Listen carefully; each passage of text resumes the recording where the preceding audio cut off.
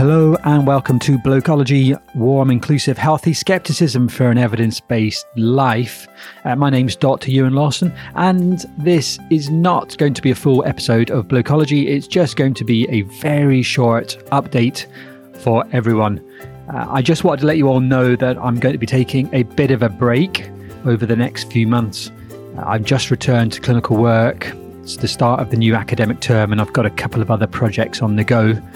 So rather than struggle to get the episodes out and to have difficulties and it to be a challenge, and also to avoid the sort of dreaded pod fade where I just disappear from view slowly and inexorably, I just wanted to let you know that I'm putting things on hold. I suspect it will be early 2020 before I come back, and I may have a bit of a rethink about how I do that.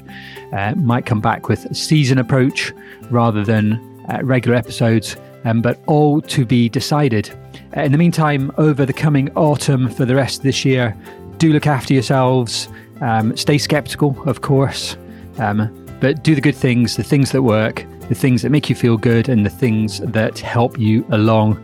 And I'll look forward to seeing you all again very soon. Thanks.